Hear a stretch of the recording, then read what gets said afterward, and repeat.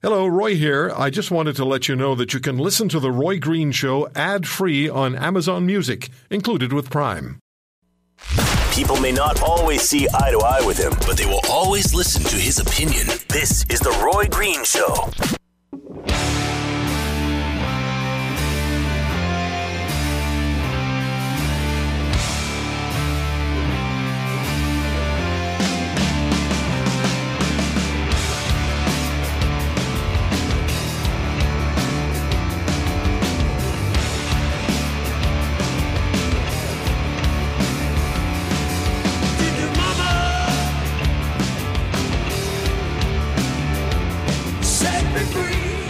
This is the headline that got my attention from Global News. Returning ISIS members pose potential chemical weapons risk to Canada.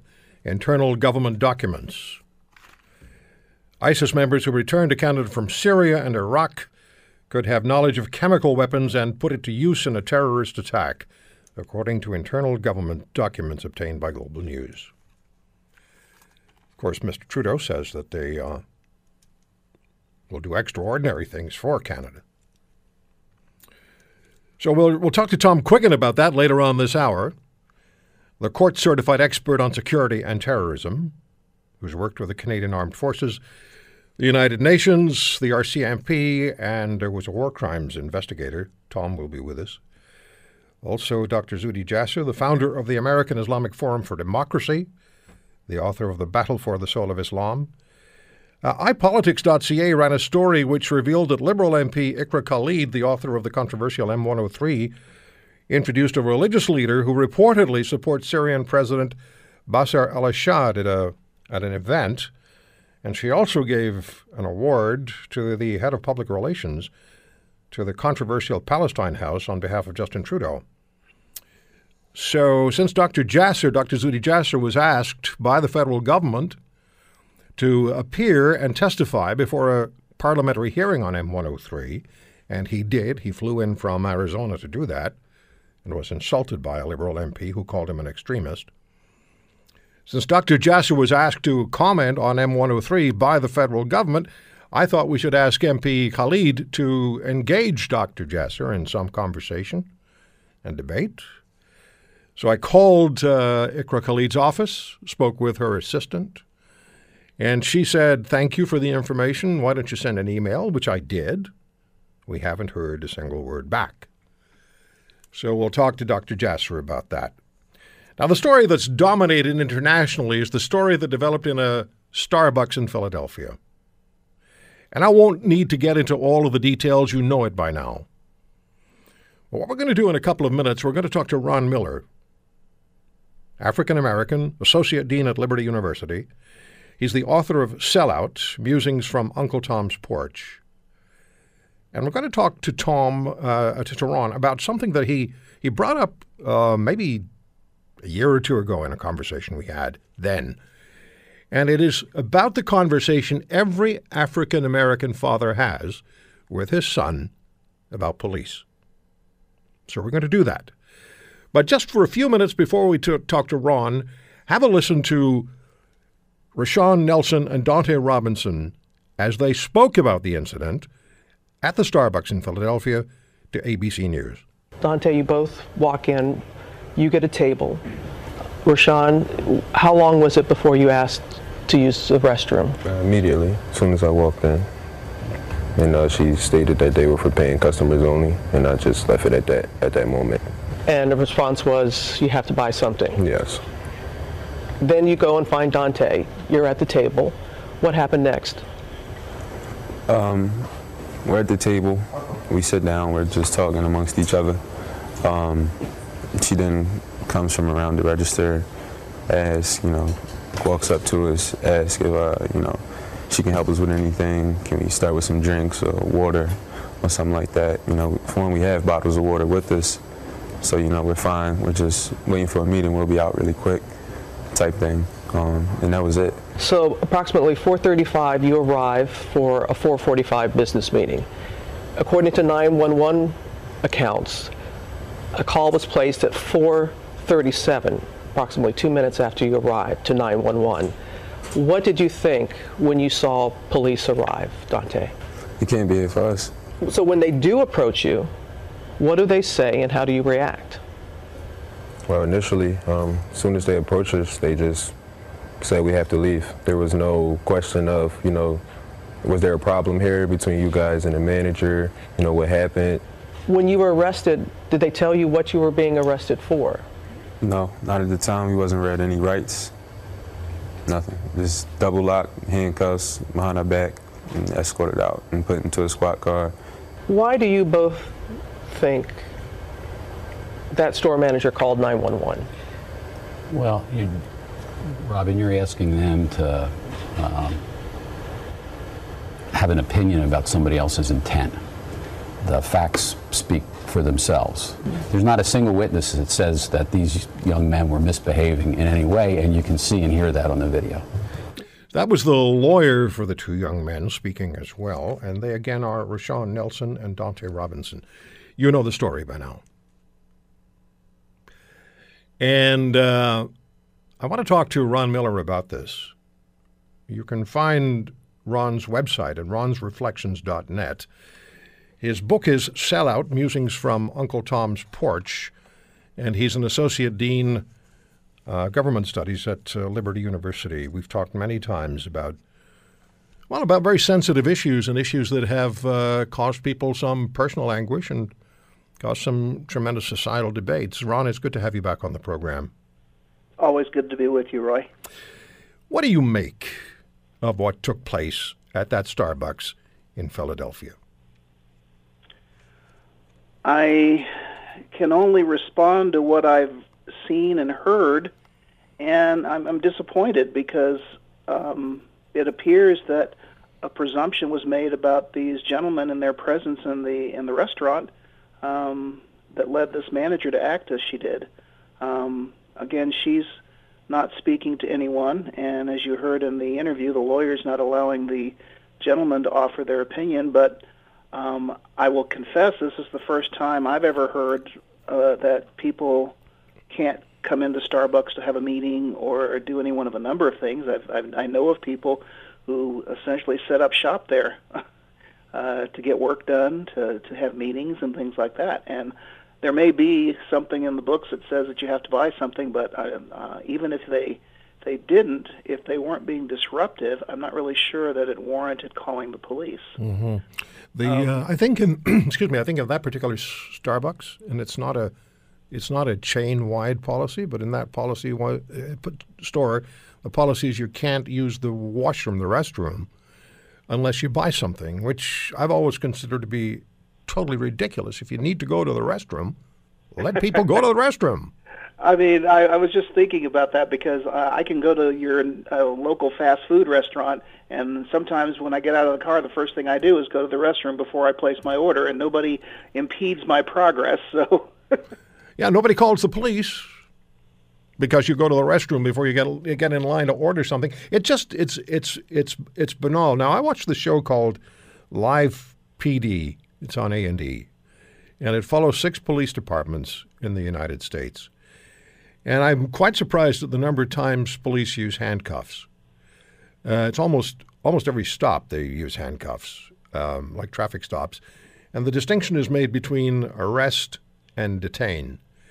And I was never so aware of the trespass issue until I started watching this show a few months ago. And they'll get a call from someone in a business establishment saying someone's here who's disruptive or we don't want them here, and the police go. And then they take that person aside and they say, look, you have been designated as a problem by this business, and so now we're issuing you with a trespass warning. If you go back, we will come back and we will arrest you. So understand that. But never have I seen a situation where they just walk in, slap the cuffs on somebody, and walk them out. It was Ron, it was bizarre to watch that. It was disturbing to watch that. It is, and when you consider the fact that they're explicitly stating that there's not an arrest taking place, still, to the uninitiated person watching this from afar, they don't know that. Mm-hmm. All they see is someone putting handcuffs on someone, and that's dehumanizing in many respects. It just makes people think, oh, they got another one. Somebody did something wrong. And what do they call it in some TV shows? A perp walk. Yeah, exactly. Yeah. Well, I want to ask you about the conversation you had with your son about police after we take the break here. But did you talk to your son about what happened in that Philadelphia Starbucks? And if so, what was his response to what took place? Well, we did talk about it, and he just kind of rolled his eyes. It's almost as if he wasn't surprised by it, which kind of, again, that's kind of disturbing to me, because for our young people today to just presume that that's how things go down means that the cynicism of this generation toward a very fundamental part of our government, the people who are supposed to help protect us, that's not a good attitude for our young people to have toward law enforcement. And speaking as someone whose brother has been in law enforcement for decades, I think it's a problem. We need to somehow repair that rift, that cynicism, and incidents like this just add another brick to that wall that's going up. Okay, hold on, please, Ron Miller. RonsReflections.net is Mr. Miller's website, and his book is Sellout, Musings from Uncle Tom's Porch. He's an associate dean at Liberty University and teaches government. We'll talk more with Ron. And about the conversation that he had with his son, African-American fathers have with their sons about relations with police. It was a tragic situation, terrible situation. Was it last night? Maybe the night before. 2 police officers shot to death as they were having dinner. Somebody walked out past the window at the restaurant where they were eating and shot them while they were having dinner. It's also very disturbing. We'll come back. Stay with us. You're only as good as your word, and he stands by his. This is The Roy Green Show.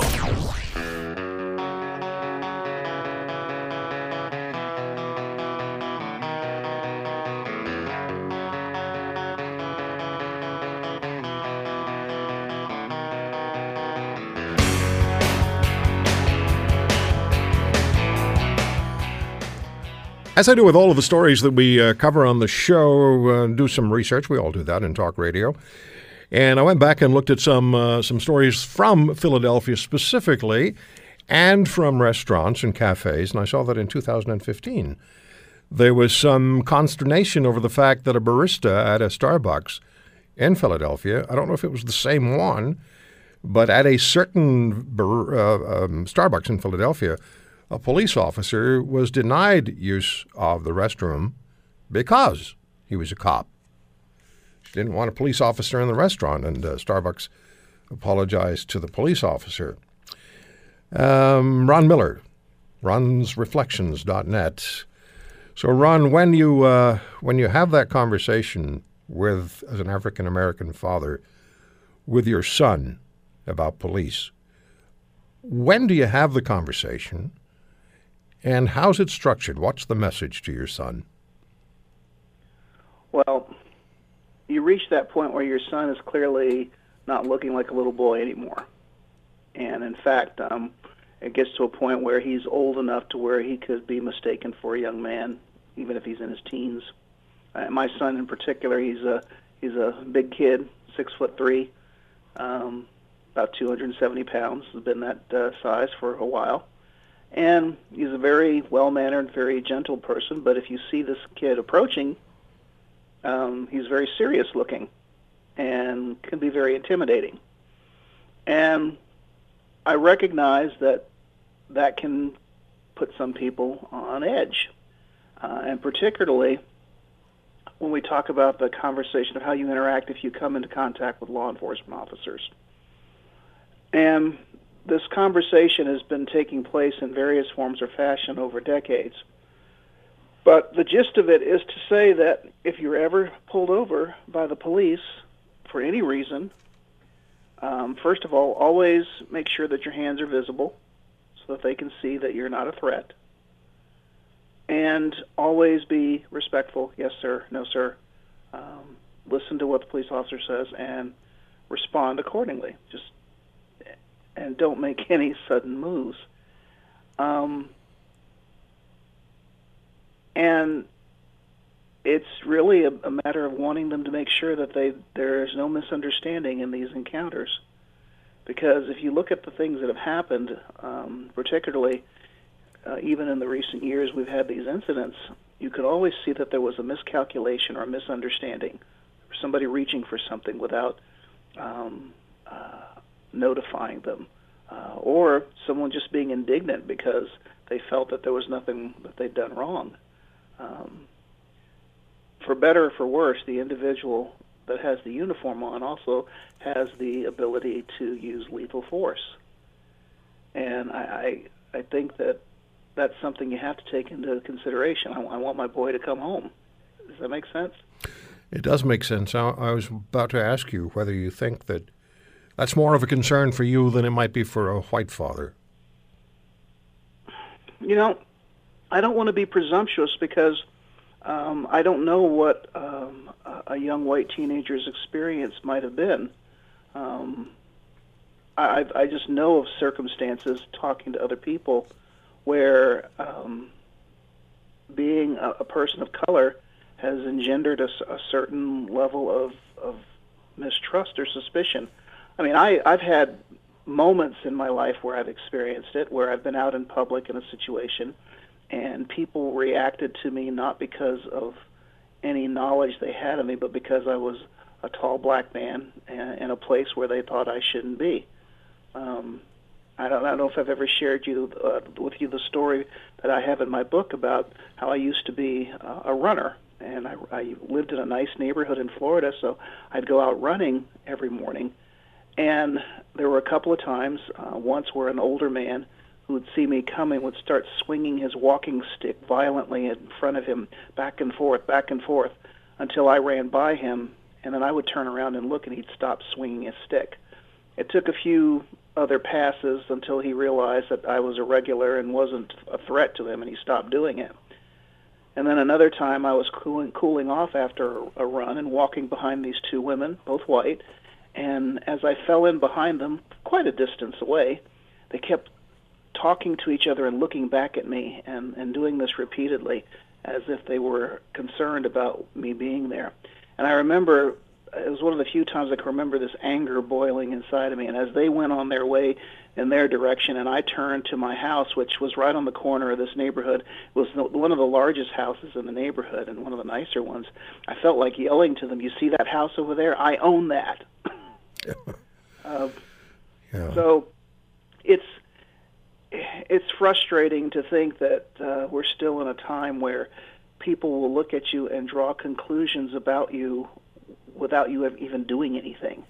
And that's kind of what I see with this whole Starbucks incident. Yeah. If they had been disruptive or disrespectful in any way, I can see somebody calling. But Ron, I always appreciate you coming on the show and talking to us, and I really appreciate it today. It gives us a perspective, a different perspective, an important one, on the story that we've all been talking about for the last week plus. Thank you so much, and we'll have you back real soon. Thank you. My pleasure, Roy, always. Take care. Ron Miller, and it's ronsreflections.net. Check it out. Check it out. When we come back, ISIS returnees to Canada could pose a threat. What a surprise. Well, to all of us except the Prime Minister, of course. Tom Quiggin will speak to that. Stay with us.